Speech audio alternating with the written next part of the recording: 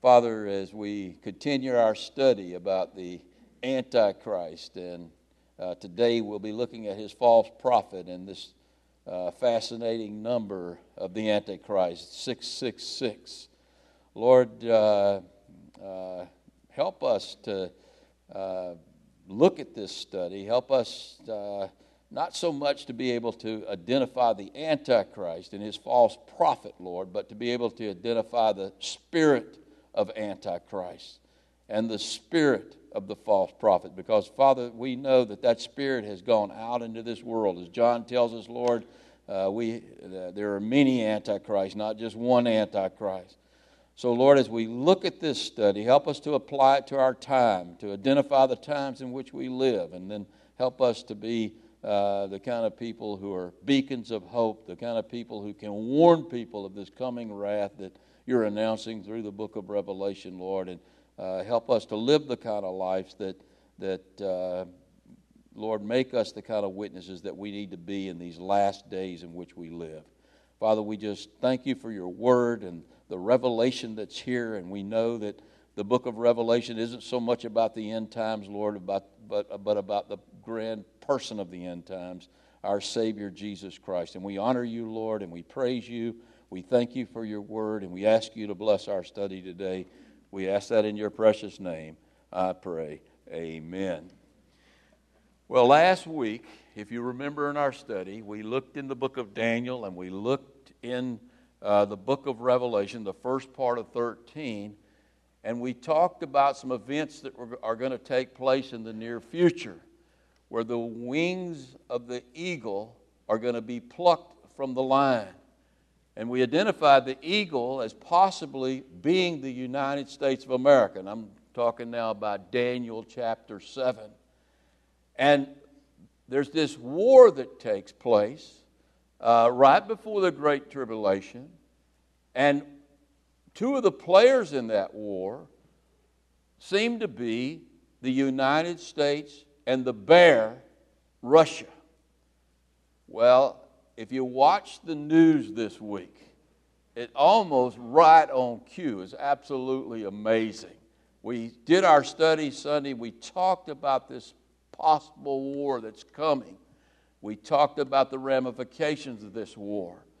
And no sooner did that happen than we hear the news that the United States is about to attack Syria. And of course, Russia is embedded in Syria, so that is an indirect attack on Russia. And that attack did take place. Before the attack took place, Russia announced that if we attacked Syria, they would attack us, which, like I say, it reads like it comes right out of the book of Daniel, right out of the book of Revelation. Now, Russia did not attack us. At least as of yet, they have not attacked us. I believe when they do attack the United States of America, they will attack us like the Japanese attacked us at Pearl Harbor. They're going to hit us hard, and they're going to hit us fast, and it's not going to be something we know that's coming. It's going to come as a surprise attack on this country. I'm not trying to mess up your Sunday afternoon, but we know that all of these events are going to take place because they're laid out for us in these prophecies that we get in the prophets and in the book of Revelation. And so we know that this attack is coming. Why did Russia not attack America? Because I'm going to tell you what, if Russia sinks some ships, and they said they would sink the ships that sent the missiles, is what they said, and they would attack the bases that sent the planes. They haven't done that as of yet. But if they do that, you know what happens at that point. We enter into World War III.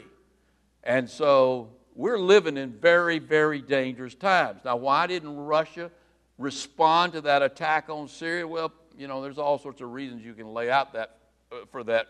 But from a spiritual standpoint, in Revelation chapter 7, verse 1, we know that there's 4 angels standing at the 4 corners of the earth holding back these winds of war. And now in Daniel chapter 7, those winds are let loose. And when those winds are let loose in Daniel chapter 7, then this war is going to break out that's going to lead to the Great Tribulation, and it's going to bring about the kingdom of the Antichrist. And so just everything we're reading right here, again, you watch the news, and I know it'll kind of settle down again, but it'll pop its head up. What's going to happen, and you can tie this to Ezekiel chapter 38, what's going to happen after the eagle wings are plucked and Britain's made to stand on its own? Now, by the way, if you notice, Britain flew in there and attacked too, but they did that because they had the support of the United States. That's going to be a different story if something happens to us. But if this happens, when this happens and these winds are let loose, then the kingdom of the Antichrist is going to come into power. And at that point, you're going to have this coalition of these countries. And read Ezekiel 38 and tie these countries to the countries of our present time, and you'll see that this Ezekiel 38 war where Russia and this coalition of Arab nations comes down into Israel, that coalition is already in the making as we speak. And the only thing that's holding that war from taking place, from Russia attacking Israel, is the United States of America. And if we're taken off the scene, then you're going to see this attack on Israel. And when Russia and this coalition of Arab nations attack Israel, then God is going to intervene, and God is going to destroy that coalition of nations. And from that residue, we saw that in Daniel, from that residue is going to arise the beast who comes from the nation that destroyed Israel in 70 A.D. You can look at this in Daniel chapter 7. And that is Rome and the revived Roman Empire. So that's where we're at right now. And as we come back to chapter 13, we're going to finish looking at the Antichrist. We're also going to look at his false prophet, and we're going to also look at this really eerie number 666. So go with me to to Revelation chapter 13, and look with me in verse number 7. Revelation chapter 13, verse number 7. Listen to what he says. It was granted to him, now who's the him here? The Antichrist, to make war with the saints, to the elect, to the holy ones, and to overcome them. And authority was given him over every tribe, tongue, and nation. Now again, the word saints there means holy ones. That's all it means. And I believe that the saints here have to be either the tribulation saints or the people of Israel, because they're the elect ones. Now, what time are we dealing with in the book of Revelation? We're dealing with the time of Jacob's trouble. And Jacob represents who? He's the father of Israel. So we're the primary players in this event are the Antichrist and his kingdom and the nation of Israel. So I believe where it says here that he was granted to make war with the saints, it's talking about the fact that he was granted to make war with Israel. And so he makes war with Israel, and he overcomes Israel, and he occupies Israel, and he also makes war against the rest of the armies of the world, and he defeats the rest of the armies of the world. And so power and authority is given to him over every tribe, tongue, and nation. He has power over the whole earth. That's exactly what Daniel said. He has power to devour, Daniel chapter 7. He has power to devour the whole earth and to rule the whole earth. Now, let's go to verse number 8. All who dwell on the earth will worship him at that point. Now, we talked about this last week. There will be two types of worship. There will be worship of adoration, and there will be worship of capitulation. People are going to realize that it's impossible to make war with the Antichrist, and they're either going to capitulate to the Antichrist or they're going to die. So those who dwell on the earth will worship him, and these are the people that will not worship him. Those whose names have been written in the book of life. He puts it this way. He said, everybody on earth will worship him whose names have not been written in the book of the Lamb that was slain before the foundation of the world. And then verse number 9, if anyone has an ear, let him hear. Do you understand what he's saying is what John says? I mean, the whole earth is going to bow a knee except those whose names are written in the Lamb's book of life. Now, most of the people whose names have been written in the Lamb's book of life are going to be out of here at the rapture. When that trumpet blows, and I believe the trumpet of the rapture blows simultaneously with the trumpet of the wrath of God, the first trumpet of the wrath of God. So when that trumpet blows, that which restrains the Antichrist from coming on this earth, that's the Holy Spirit. We see that in 2 Thessalonians chapter 2. That spirit is going to be removed, and the Spirit is in the church, so the church has to be removed too. Because God operates through His church, and we're the ones who are holding back the Antichrist from taking power now. So when the church is removed, then the Antichrist will take power and the whole world will bow a knee. But there will be other people who will be saved in the tribulation, and their names are written in the Lamb's book of life too. Now, it's really interesting here because there's a couple of interpretations for the last part of this verse, from the foundation of the world. And there's two ways to interpret that phrase. One is that it refers to the Lamb who was slain before the foundation of the world. The other is it refers to those who were written in the Lamb's book of life before the foundation of the world. Both interpretations are correct. Because Peter says in 1 Peter chapter 1, verse 20, Christ is the Lamb who was chosen to be slain before the foundation of the world. That was the plan of God before the foundation of the world, that Jesus would die for your sins and He would die for my sins. But it's also true that those who are in the book were chosen to be in the book before the foundation of the world. Listen to what Paul says in Ephesians chapter 1, verse 4. He says, Christ chose us to be in Him before the foundation of the world, holy, without blame before Him in love.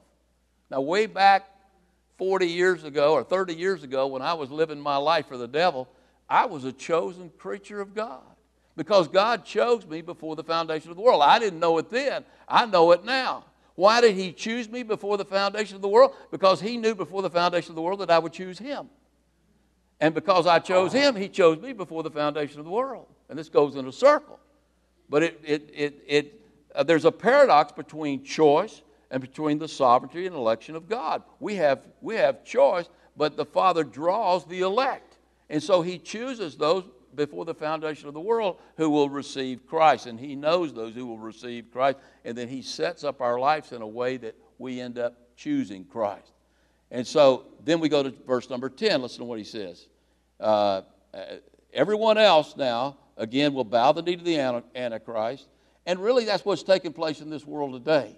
People are bowing the knee to the spirit of Antichrist. He's not here yet. But believe me, the spirit of Antichrist is here. Listen to what he says in verse number 10.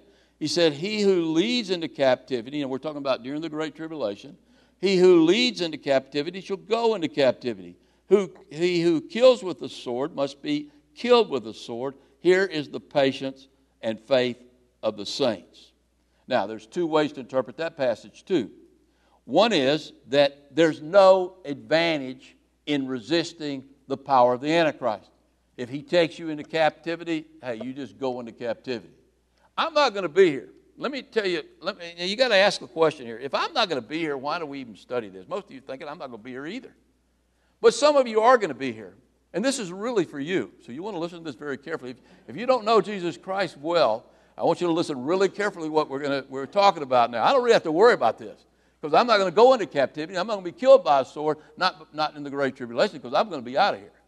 But for those of you who are going to be here, then you don't need to resist the Antichrist. You can't resist him. We're going to see later on. You're going to have a mark, or you're not going to wear the mark. But either way, he's going to know where you're at. You realize the United States government knows where every one of you are at right now, or they can find out where you're at right now if they want to know where you're at. So all that technology is there. So there's no reason if you're led into captivity, you go into captivity. If you're killed by the sword, hey, you just get killed by the sword. This is the patience and faith of the saints. The other way to interpret that, and I kind of lean toward this interpretation, it comes from the precept that we all know from the Bible, that vengeance belongs to the Lord. And here's what he's saying if you interpret it that way. Those who are used by the Antichrist to put the saints into captivity, eventually they're going to go into captivity. They're going to go into the eternal captivity of hell. And those who are killed by the sword, they're going to be destroyed. And all you got to do is look at the latter part of the book of Revelation and see what happens to the wicked on this earth in the last days. And you're going to see that that vengeance does belong to the Lord. So those who are killed by the Antichrist and his cronies, hey, they're going to be the ones who really suffer in the end. I think maybe that's the interpretation. All right, now we're going to switch gears. In the first part of this chapter, in verse number 1, we look at the beast, the kingdom of the beast. Then we introduce the Antichrist. And now as we come to verse number 11, we're going to look at another beast, a very interesting beast. And we're going to be able to figure out where this beast is going to come from and what he's going to do when he's on this earth by the description of this beast. So we want to look at this real carefully. So look with me at verse number 11.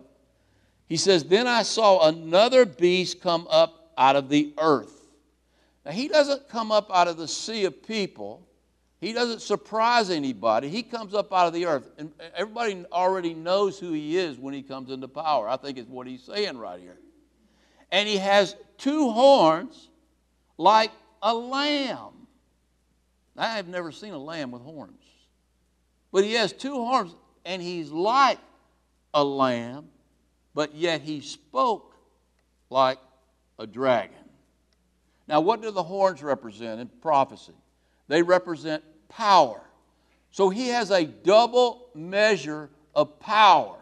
He has not 1 horn, he has 2 horns. So he's a very powerful person.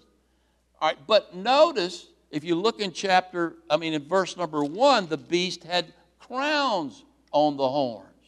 And that meant that they were leaders of divisions of government, or some of the divisions of the government of the Antichrist. And so they had power.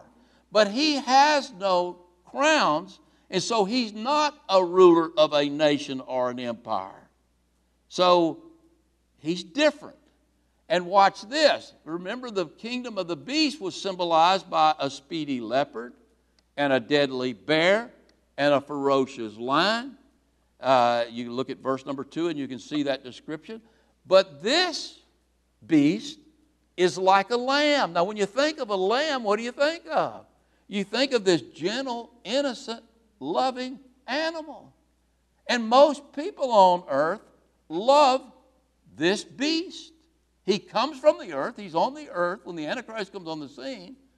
And he's already loved by most of the people of this earth. But the lamb spoke like a dragon. Now, who's the dragon represent? He represents Satan himself. Now, the fact he speaks tells me that when he speaks, people listen. He has a word. He has the ear of the people of the world. Now, you stop and think about where we're heading here and think of someone who has the ear of the people of the world who does not rule a nation. So this leader, I believe, I think it's clear here, he's famous throughout the world, and he's the head of some global institution. And the word dragon means he's a very adorned serpent. Literally, it's got an adjective there. So he's not just a dragon, he's an adorned dragon. He's an attractive dragon. He wears fancy clothes.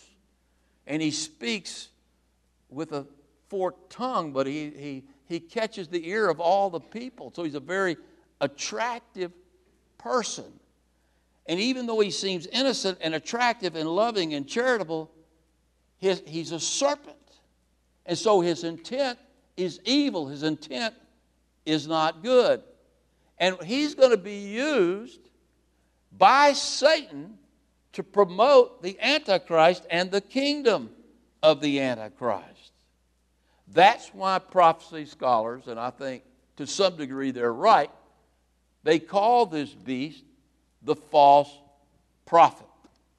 Personally, I think that's a mild description of this beast. I would call him the very voice of Satan. He will be possessed by Satan, and he will speak the words of Satan. And more than likely, he's on this earth this very moment. If we're in the end days, like I think we are, he's on this earth this very moment. Now, some people who believe that the Antichrist will be a Muslim, they believe that he's one of these ayatollahs that promotes the caliphate, like the one with Hezbollah, the one who promoted ISIS. I don't remember their names. I can't recall their names right now, but somebody like that, they would say he would be the false prophet. Now, have you ever listened to those guys speak? They don't sound like a lamb to me. They talk death and taking off heads and stuff like that. So I don't believe that fits the bill. Others believe that those who believe that the Antichrist will be a Muslim, they believe that this is the false Jesus Christ that comes on. The Muslims actually believe that Jesus Christ will come back to the scene once the Mahdi returns, and that he will promote the Muslim world leader, or he will call on people, his followers, to worship the Muslim world leader. Now that would fit the bill of a false prophet. The only problem with that, they believe that Jesus will say, you either follow him or we're going to cut off your head. Now that doesn't sound like Jesus, and it doesn't sound like a lamb to me. And so I don't think he fits the bill either. Now here's the other problem. I am sure, in my mind I'm sure, that the Antichrist is going to lead the revived Roman Empire. He is not going to be a Muslim. Now the only way he could be a Muslim if the Muslim armies take over that part of the world and then they occupy Rome. Because this is a revived Roman Empire. Where's it going to be headquartered if it's a revived Roman Empire? More than likely it's going to be headquartered in Rome. So I don't believe that this is a Muslim at all. I believe that the false prophet comes from the organized Christian church. That's where he's going to come from. The Laodicean church that's left here after the rapture. The leader of that church, he will be the false prophet. And that church, that organization that he leads, will be the ecumenical church, the one world church for the one world government. Ecumenical comes from the Greek word oikumene, which we get our word ecumenical. The Greek word oikumene means the whole inhabited world. That's what it literally means. So when you hear people talk about the ecumenical movement, they're talking about uniting the church of the whole inhabited world, uniting that church together. And in order to do that, they adopt a theology we call universalism. Universalism says that all religions lead to God. Everyone is going to heaven. I mean, even atheists, even Satanists, even Muslims, they're all going to heaven. In other words, it's nice that Jesus died for our sins, but it wasn't necessary because everybody's going to make it to heaven.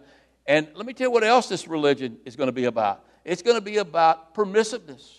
It's going to allow every person to do what every person thinks is right in their own eyes. In other words, you can do anything regardless of what the Word of God says. Regardless of what the God of the Old Testament says or the God of the New Testament says, that somehow with these people there's two different gods. And God has evolved. And God really didn't create the universe.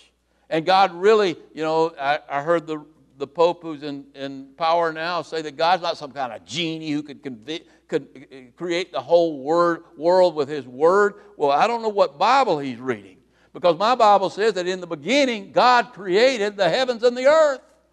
And he did it in 7 days. And if you deny that, then you're already heading down a path of not believing the rest of this word. And these kind of people don't believe the word. And so everything becomes right regardless of God's word.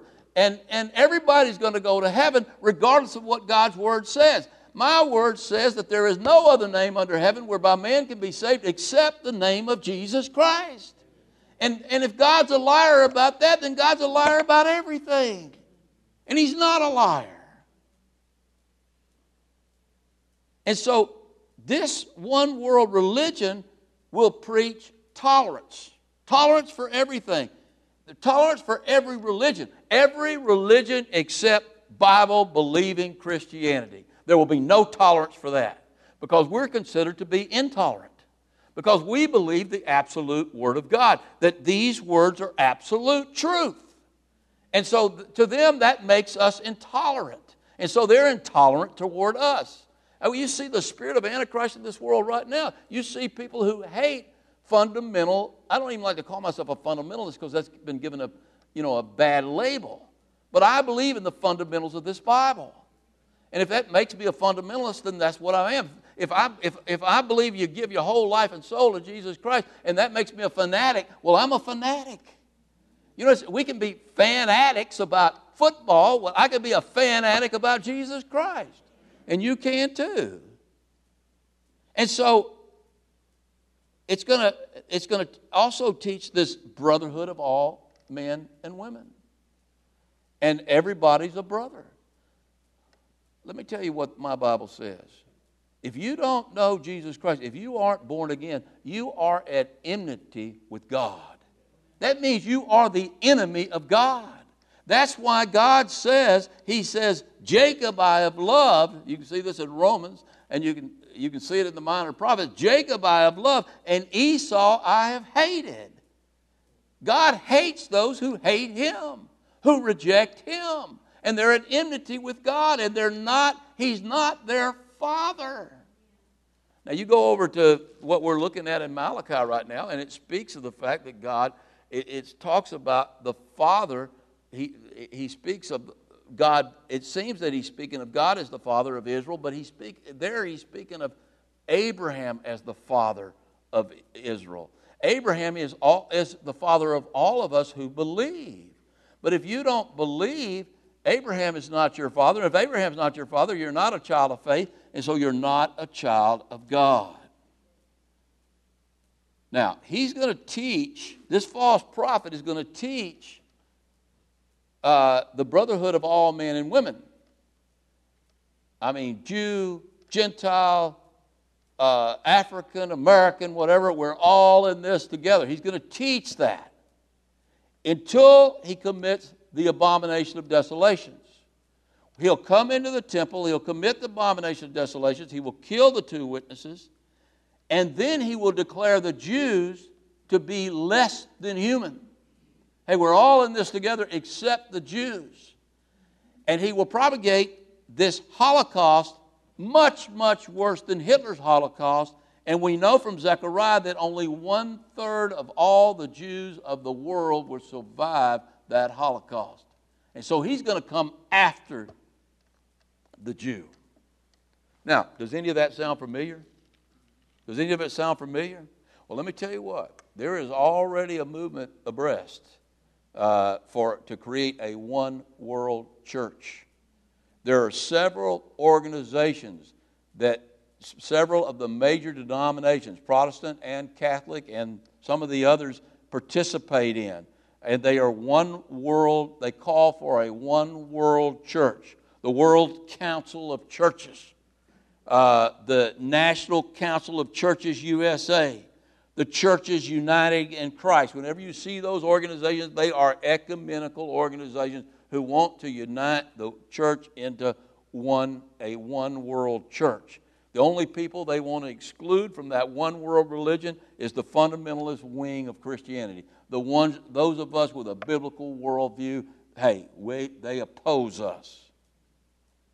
Look, we believe in unity. I certainly believe in unity because Jesus Christ taught unity.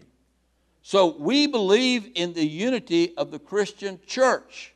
But we believe in unity in accordance to this word, not outside this word.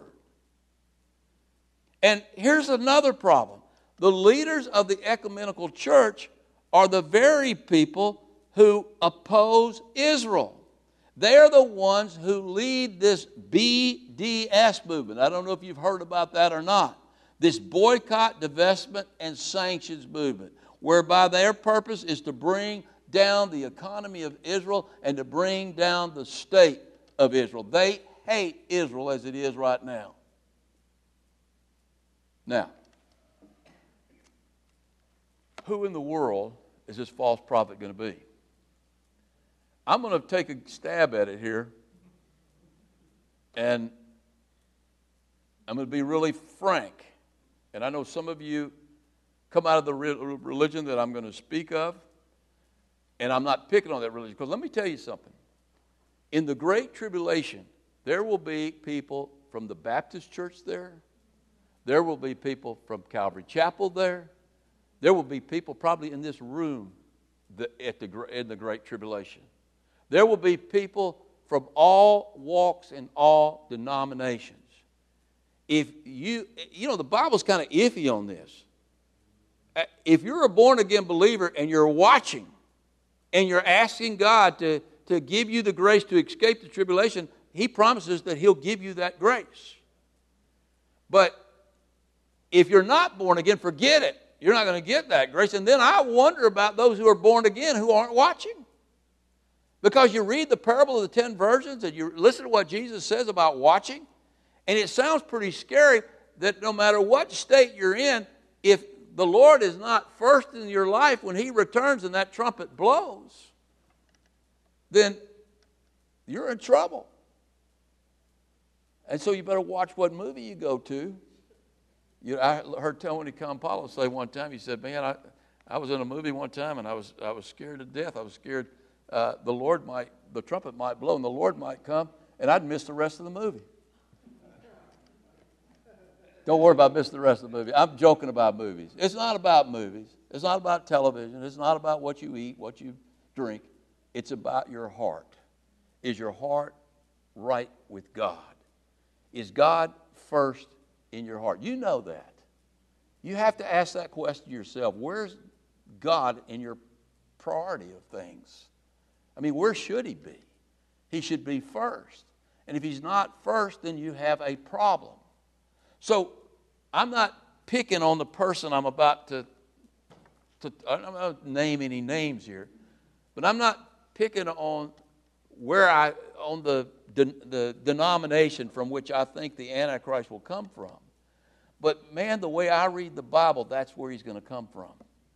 And certainly people are going to follow him of other denominations. All the denominations are going to join with him.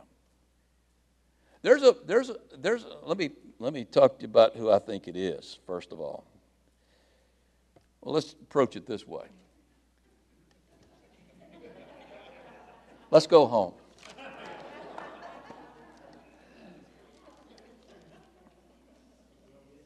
The Roman Catholic Church. Don't say amen. The Roman Catholic Church for millennia have been at the forefront of the ecumenical movement. And I think early on for the right reasons, to unite the church and give the church power to be a witness in the world and to serve the lost. I mean, the Roman Catholic Church has done some of the greatest charitable work. Really, they have done the greatest charitable work in the history of this world, and they continue to do great charitable work. And there's certainly some fine people in the Roman Catholic Church. But they have been at the forefront of this ecumenical movement. The most recent popes who have really been powerful, had a powerful voice in this world, Pope John Paul II and Pope Francis, they have taught a form of universalism. I'm going to quote something here. Let me read to you what Francis said. Pope Francis said. It's one of the first things he said when he was elected Pope. He said, every human, and I'm quoting here, he says, every human is a created child of God. See, that's the brotherhood of man. And they are created by God. Don't get me wrong. I agree with that. But they're not children of God. That's a big difference. That means you're in a relationship with God, and God is your Father, and you treat Him as your Father, and He treats you as His child. But he says, every human is a created child of God, and the Lord has redeemed us all, and we will all go to heaven by the way of purgatory and by the way of maybe some time in hell, but we will eventually all get to heaven, unquote. When Pope Francis was in Africa in 2015, he says that Christians and Muslims are brothers and sisters in the Lord. And, there are a lot of denominational leaders, including some notable evangelicals, who have embraced this Pope as the leader of the one world church, the ecumenical church. And look, I'm not saying that Pope Francis is the false prophet. But here's the problem, or here's the reason I think that he will be the leader of the Roman Catholic Church. Because the revived Roman Empire, and it might not be Pope Francis, we might be a while, it might be 100 years before all this happens. But the revived Roman Empire will be headquartered in Rome. And I can't think of any Protestant denomination with that kind of voice that's in Rome now. So personally, I believe this false prophet will be either the Pope who's in power now or a future Pope. I get myself in a lot of trouble even saying that, and usually I try to steer away from these kind of things, but in this issue, you've got to look at what the Bible has to say. Now, certainly, there could be an evangelical voice, let's say somebody like Billy Graham, and I certainly don't believe Billy Graham was Antichrist, and I'm not saying that. But Billy Graham had a great voice throughout the world. And so let's say you have some charismatic Protestant leader who has that great voice, and then he somehow unites with the Pope in Rome, and then he takes the power. That certainly could happen. I'm not saying that this is a Catholic thing at all. This is a church thing, Protestant and Catholic. And we are living in the world, in the age of the apostate church. And I'm going to tell you, it's not limited to the Catholic Church. The apostate church has permeated the whole world. And that's why it's going to be so ripe to be taken over by this one world government. I mean, any church that denies Jesus Christ as Lord, any church that denies that salvation only comes through the cross, any church that denies this Bible as the Word of God, it is anti-Christ. I don't care what denomination they are, and that leader is going to come out of that apostate church. And the fact it's stationed in Rome tells me more than likely it is the leader of the Catholic Church. So hopefully I didn't offend anybody too much here. But sometimes it's good to get offended. I mean, sometimes it's good to look at what Scripture has to say. Now, if you don't believe Scripture, and let me tell you what my advice is to you if you don't believe Scripture. Go ask God what truth is. And I believe God will show you. If you are willing to obey the truth, God will show you truth. You don't care, give a flip about it really, and you're really not ready to obey it, God will not show you the truth. All right, now let's go to verse number 12. And it says, he who exercises all authority of the first, and he exercises, the false prophet, exercises all authority of the first beast in his presence, and causes the earth and those who dwell on the earth to worship the beast, the Antichrist, whose deadly wound was healed. We saw that in verse 3 about this deadly wound being healed. I believe it was verse number 3. Yeah, he had this mortal head wound. And so more than likely there's some kind of assassination attempt, maybe in this war that takes place. he has a deadly head wound, and then he is supernaturally healed. And this false prophet comes in, and he causes the earth and those who dwell on the earth to worship the first beast whose deadly wound was healed. So he's given all authority to enact worship of the Antichrist. And at first, his religion is going to incorporate all the face of the world. There's no doubt about it. But after the abomination of desolations, you remember what happens. He comes into the temple, he kills the two witnesses, and he declares himself to be God, and he demands worship. And the false prophet is going to facilitate that worship. He's going to demand that worship too. All right. And there's going to be little resistance. There's going to be little resistance to this because, first of all, the church is out of here. There's going to be some tribulation saints. Israel's not really going to understand this. They're going to be hearing the two witnesses, but they're not going to really understand this. And then all of a sudden, this guy's going to be shot, and then he's going to be miraculously healed. And people are going to say, whoa, who can stand against this supernatural being? And then the false prophet is going to perform all sorts of miracles. Look at verse 13. He said he performs great signs so that he even makes fire come down from heaven on the earth in the sight of man. Listen to me, all miracles are not of God. Satan can do miracles too. And when he does miracles, he loves to imitate the miracles of God. You remember when Aaron threw down the staff and it turned into a snake? What did Jannes and Jambres do? They threw down their staff and it turned into a snake. And then Aaron's snake swallowed their snake. But hey, I mean, Jannes and Jambres had to have a lot of power in order to turn their staff into snake. They had their power from the ultimate snake, Satan himself, but they had that kind of power. So he loves to imitate signs, and so you have the two witnesses, and they're calling fire down from heaven, destroying their enemies. And so this false prophet comes, and he calls down fire, and he destroys his enemies, or the enemies of the Antichrist. And he performs other signs too. Now, there's a lesson here.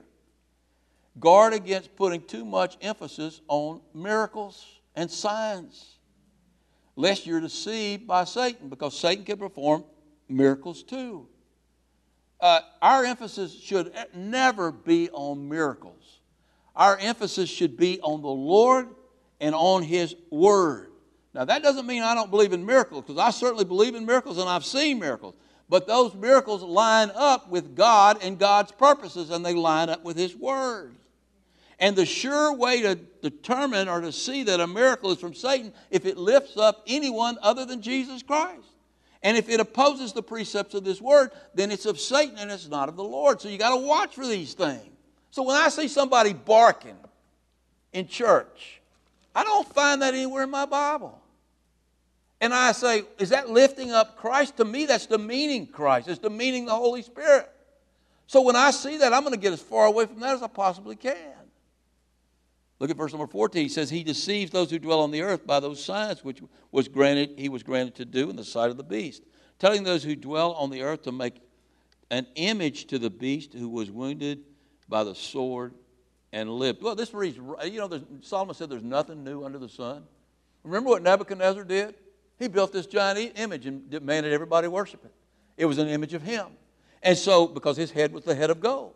And so he does the same thing. The beast demands that, they make an image of him and that everybody worships it.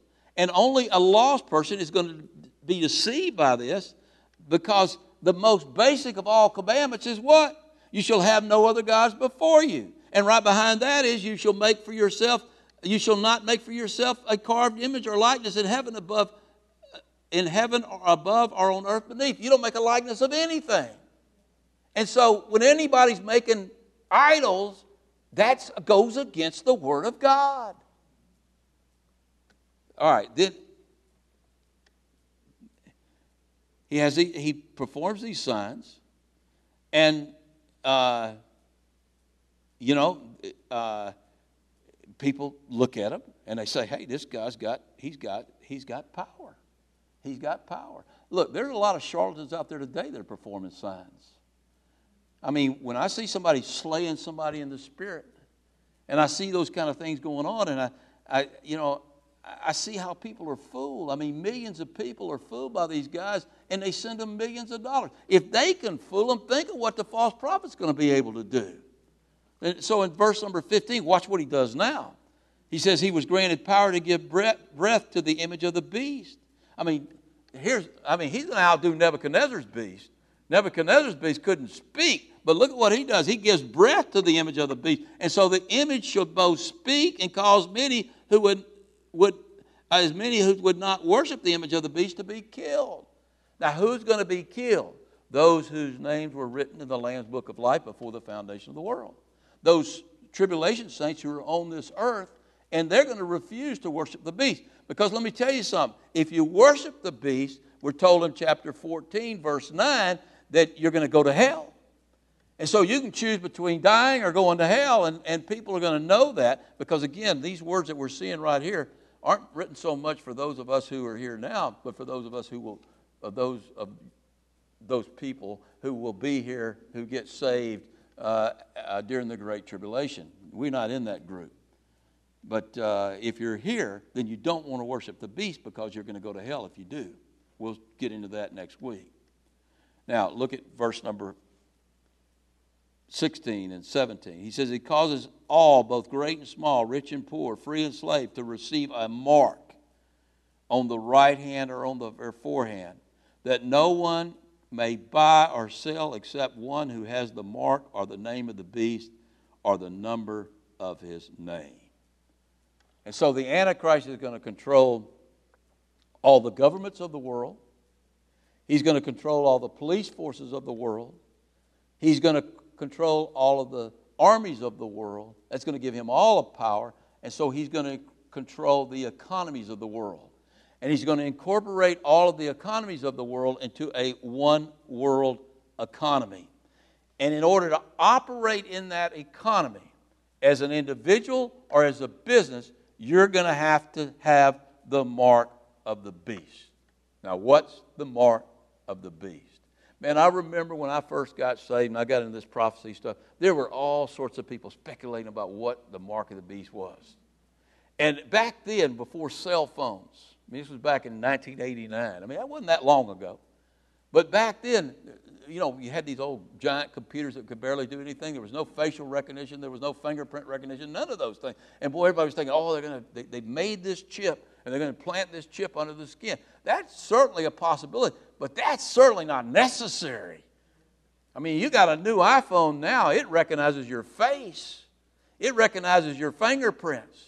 I mean, there's all sorts of biometrics that can be used that aren't as invasive as a chip stuck under your skin. So there's the technology. We laugh at that now. The technology's there. I mean, it's there for the choosing. I mean, the Antichrist can choose anything he wants. He can choose a tattoo that you have that has a barcode on it that can be red. I mean, it can be a chip implanted, or it can be some type of biometric tool. When we were in Israel, when we came into Israel, as you go through customs, and then right as you're leaving Israel, you have to have a card. They've got machines there. And you go up to the machine, and the machine takes a picture of you. They saved mine, by the way. No, they did save it. They saved everybody. They take a picture of you, and you hear the computer, and then it spits out a card. If you're on their database, I mean, if you've yelled at your teacher when you were in elementary school, they know about it. I mean, they know about everything that comes through there. They've got a database of everybody in the world, basically every bad person in the world. And if you don't show up on that database, then it spits you out a card. If you show up on the database, then they politely pull you over. Really, maybe not so politely, depending on what the database says. But the technology's there. Then you walk through, and you're free. You're in Israel. But you better have that card, because you can't do anything without that card. I mean, you can't check in a hotel. You can't rent a car. You can't buy gas. You can't do anything without that card. So it's almost like the Israeli mark of the beast. You've got to have that card in order to do business in Israel. And so, you know, this isn't an issue at all anymore. The technology is there. What the mark exactly is, we don't know what it is. But one last thing. Listen to what we see in verse number 18. Let me say this. If you don't take the mark, you're going to be killed. The Antichrist is going to kill you. He's going to find you. He's going to kill you. Or are you going to starve? You can go say, I'm going to go hide out in the mountains. Well, you're not going to be able to buy any food. Well, I'm storing up the food. They know who's storing up food. They're going to find you eventually. Eventually, you're going to run out of food. But you don't take the mark, you'll be killed or you will starve. If you do take the mark, read Revelation 14, you're going to die and forever in hell. So nobody's going to want to take the mark whose name's been written in the Lamb's Book of Life. And here's wisdom. Wisdom for those who are on this earth. Right now, look, you can do all the gymnastics you want to try to calculate the name of the Antichrist or who the Antichrist is by this number. But you can't do it because he hasn't been revealed yet. And he won't be revealed until the church has been removed and you won't be here. But anyway, if you want to try, you can try. Here is wisdom. Let him who has understanding calculate the number of the beast, for it is the number of man. His number is 666. Ooh, that's pretty scary. I remember the first day Eli and Nathan enrolled in middle school in Destin.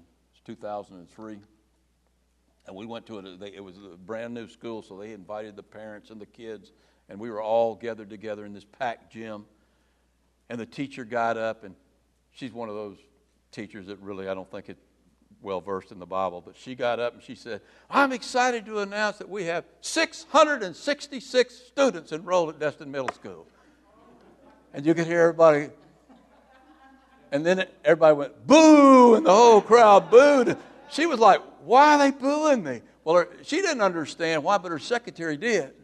So her secretary went up and whispered in her ear and then handed her a slip of paper. And then she had a big smile on her face. And she said, I'm happy to announce we just enrolled 2 more students, and we have 668 students now. So everybody worries about this number 666. That's why everybody booed, because that number is an eerie number. It's a number that's associated with the Antichrist himself. And the Antichrist is associated with evil, and so it's a number associated with evil. And evil is associated with Satan, so it's a number associated with Satan. So whenever you see the number 666, you look out.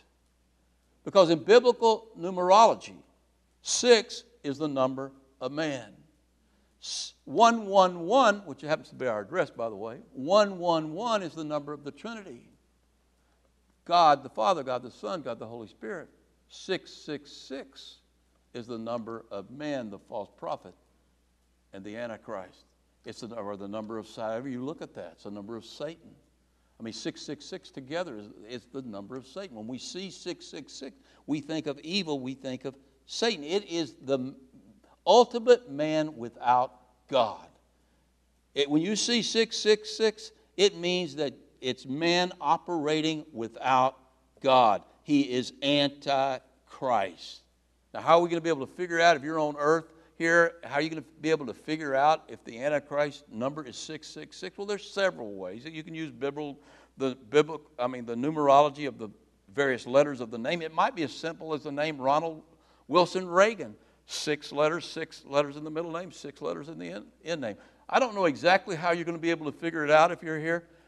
Good luck. You'll know who the Antichrist is, though. Don't worry about it. But his number will be 666.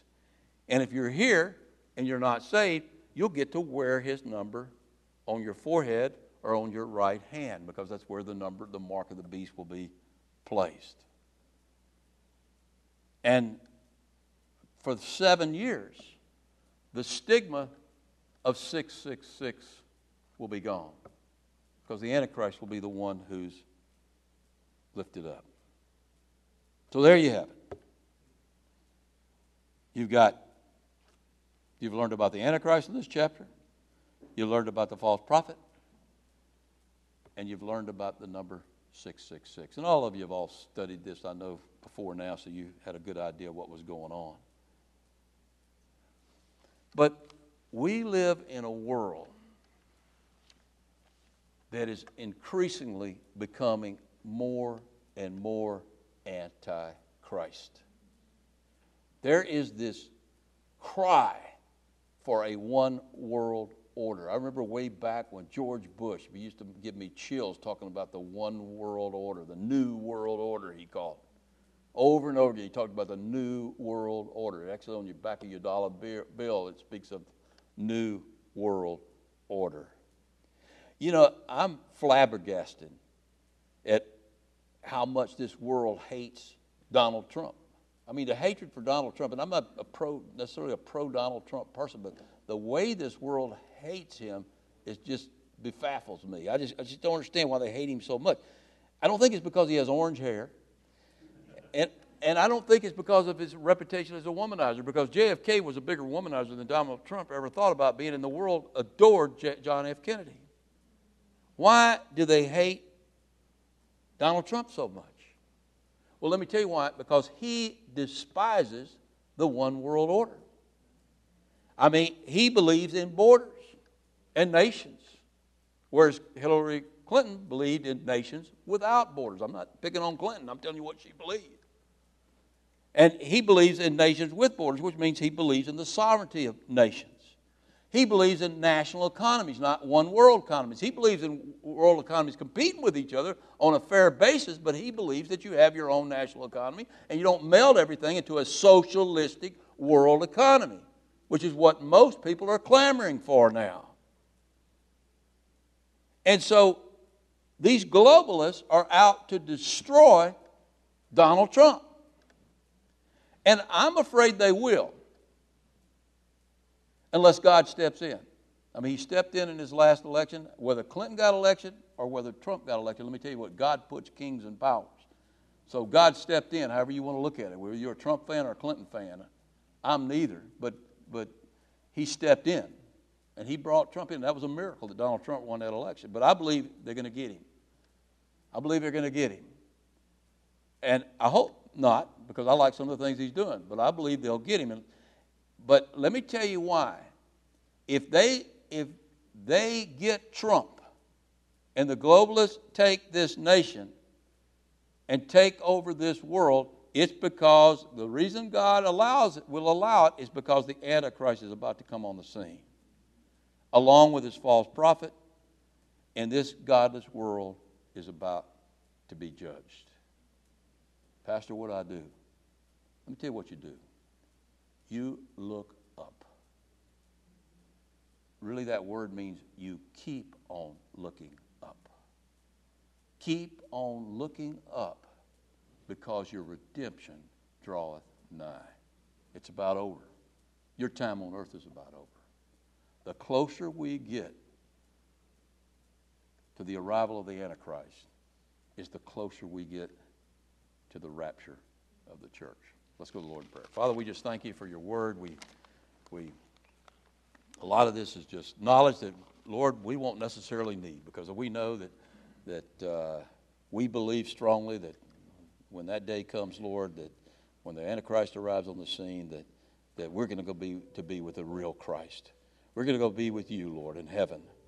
We look forward to that day. But, Lord, I know you have a purpose for every single person in this room who is a true believer.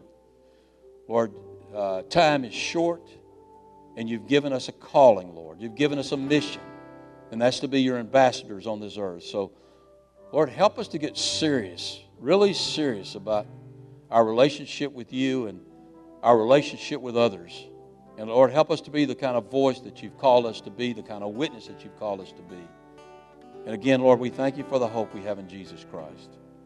If there's anyone here, Lord, who is not in a true relationship with you, again, I ask today that you touch their heart, and that today be the day that they receive your Son, Jesus Christ, into their heart.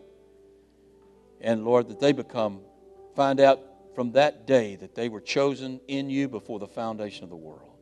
Father, we just thank you for our election. We thank you for the grace you've given us. We thank you for the blood shed for us on Calvary. We thank you through Jesus Christ. It's in his precious name that I pray. Amen.